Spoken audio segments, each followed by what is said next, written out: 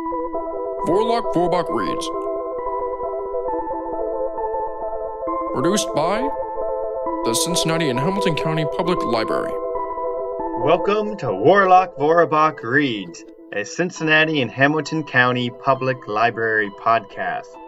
Brace yourself for some bone-chilling and eerie poetry.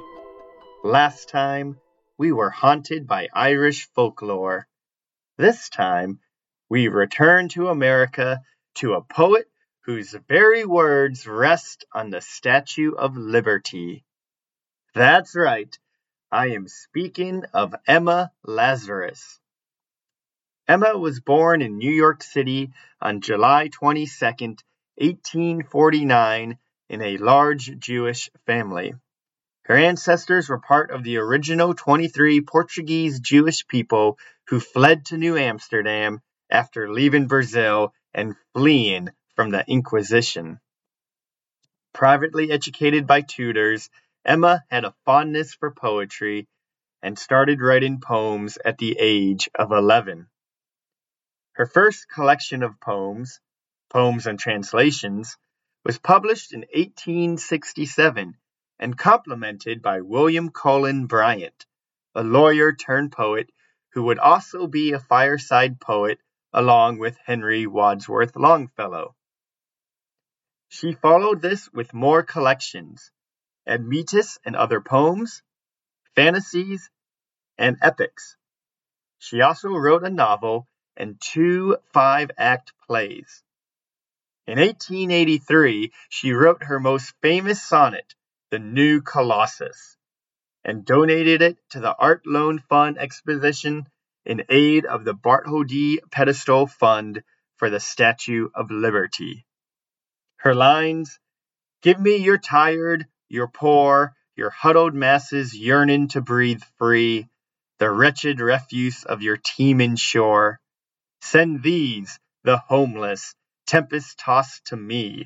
I lift my lamp beside the golden door," are inscribed on the plaque at the base of the statue. Hearing about the Russian pogroms after the assassination of Tsar Alexander II, Emma became an advocate for Jewish immigrants. She helped establish the Hebrew Technical Institute in New York, volunteered in the Hebrew Immigrant Aid Society, and founded the Society for the Improvement and Colonization of East European Jews. She never married, and, because of the subtext of the unpublished poem Assurance, some scholars believe she was a lesbian. She died on November 19th, 1887, from Hodgkin's lymphoma.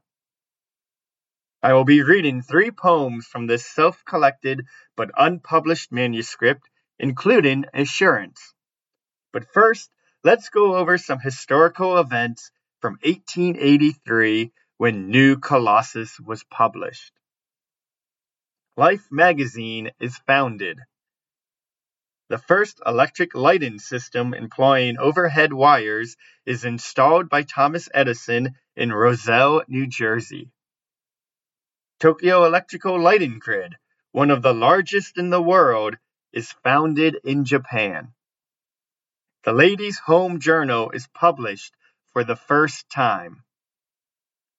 The first vaudeville theater is opened in Boston, Massachusetts. Oxygen is liquefied for the first time. Treasure Island is first published in book format. The Brooklyn Bridge finished construction, and almost immediately after, 12 people are crushed, fleeing a rumor that it was going to collapse.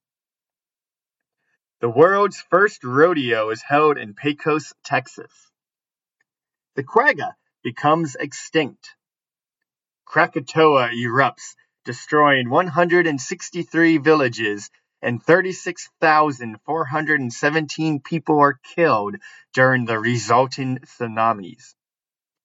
The first Carnegie Library is opened in his hometown in Scotland.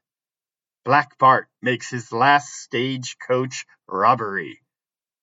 The United States and Canadian railroads create 5 continental time zones to avoid confusion of thousands of local times. Antoni Gaudí begins work on the Sagrada Familia in Barcelona. The first Kroger store opens in Cincinnati, Ohio.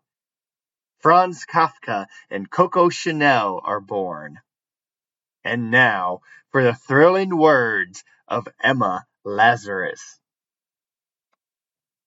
The Will O'the Wisp. Between the flat, wide marsh and moonless sky hangs a grey roof of cloud. The rank earth steams. Hark! Far away the sea breaks heavily on shelven sands. Is this the world of dreams? Or can this dun blank, this weird waste be real? See, where a yellow, wavering, thin flame gleams yonder above the grass tips. Watch it steal ghost-like amongst their roots with lambent beams.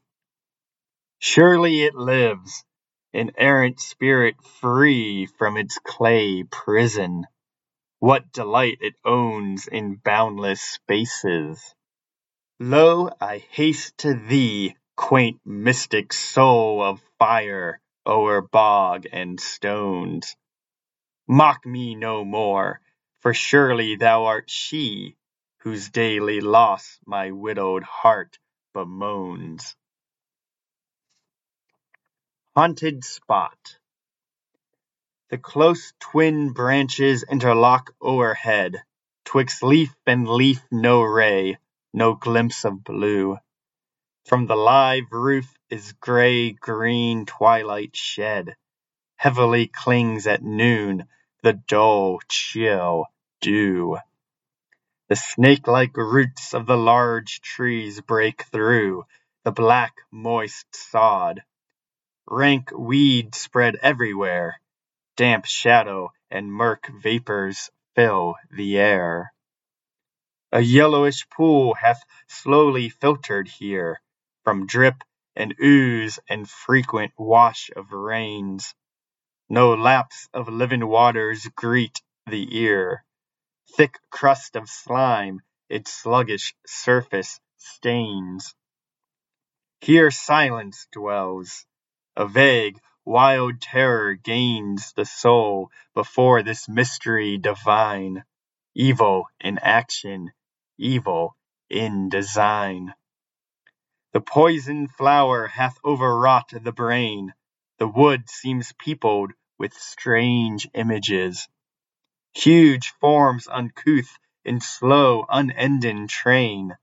Life's terrors and its nameless miseries, now like a sullen mist between the trees, now close and threatening, distinct and near. While hateful discords grate upon the ear.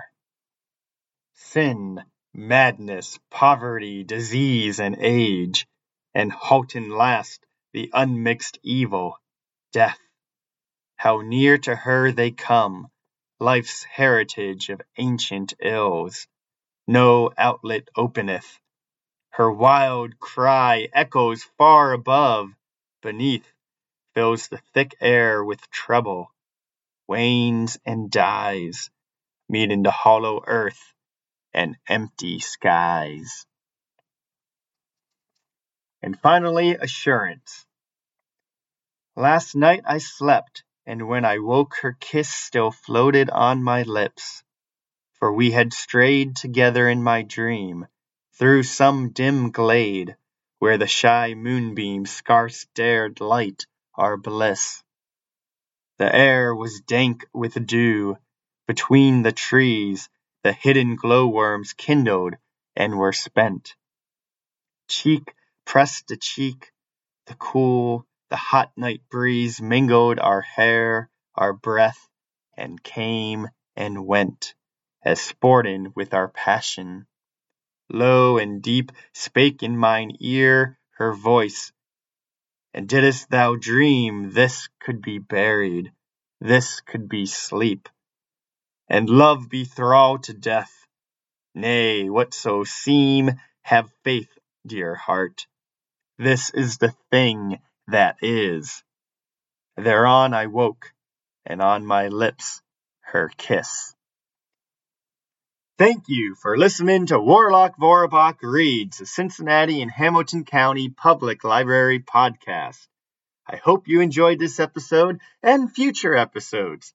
Keep on sharing the podcast with friends and family. Be sure to subscribe on every podcast app you use.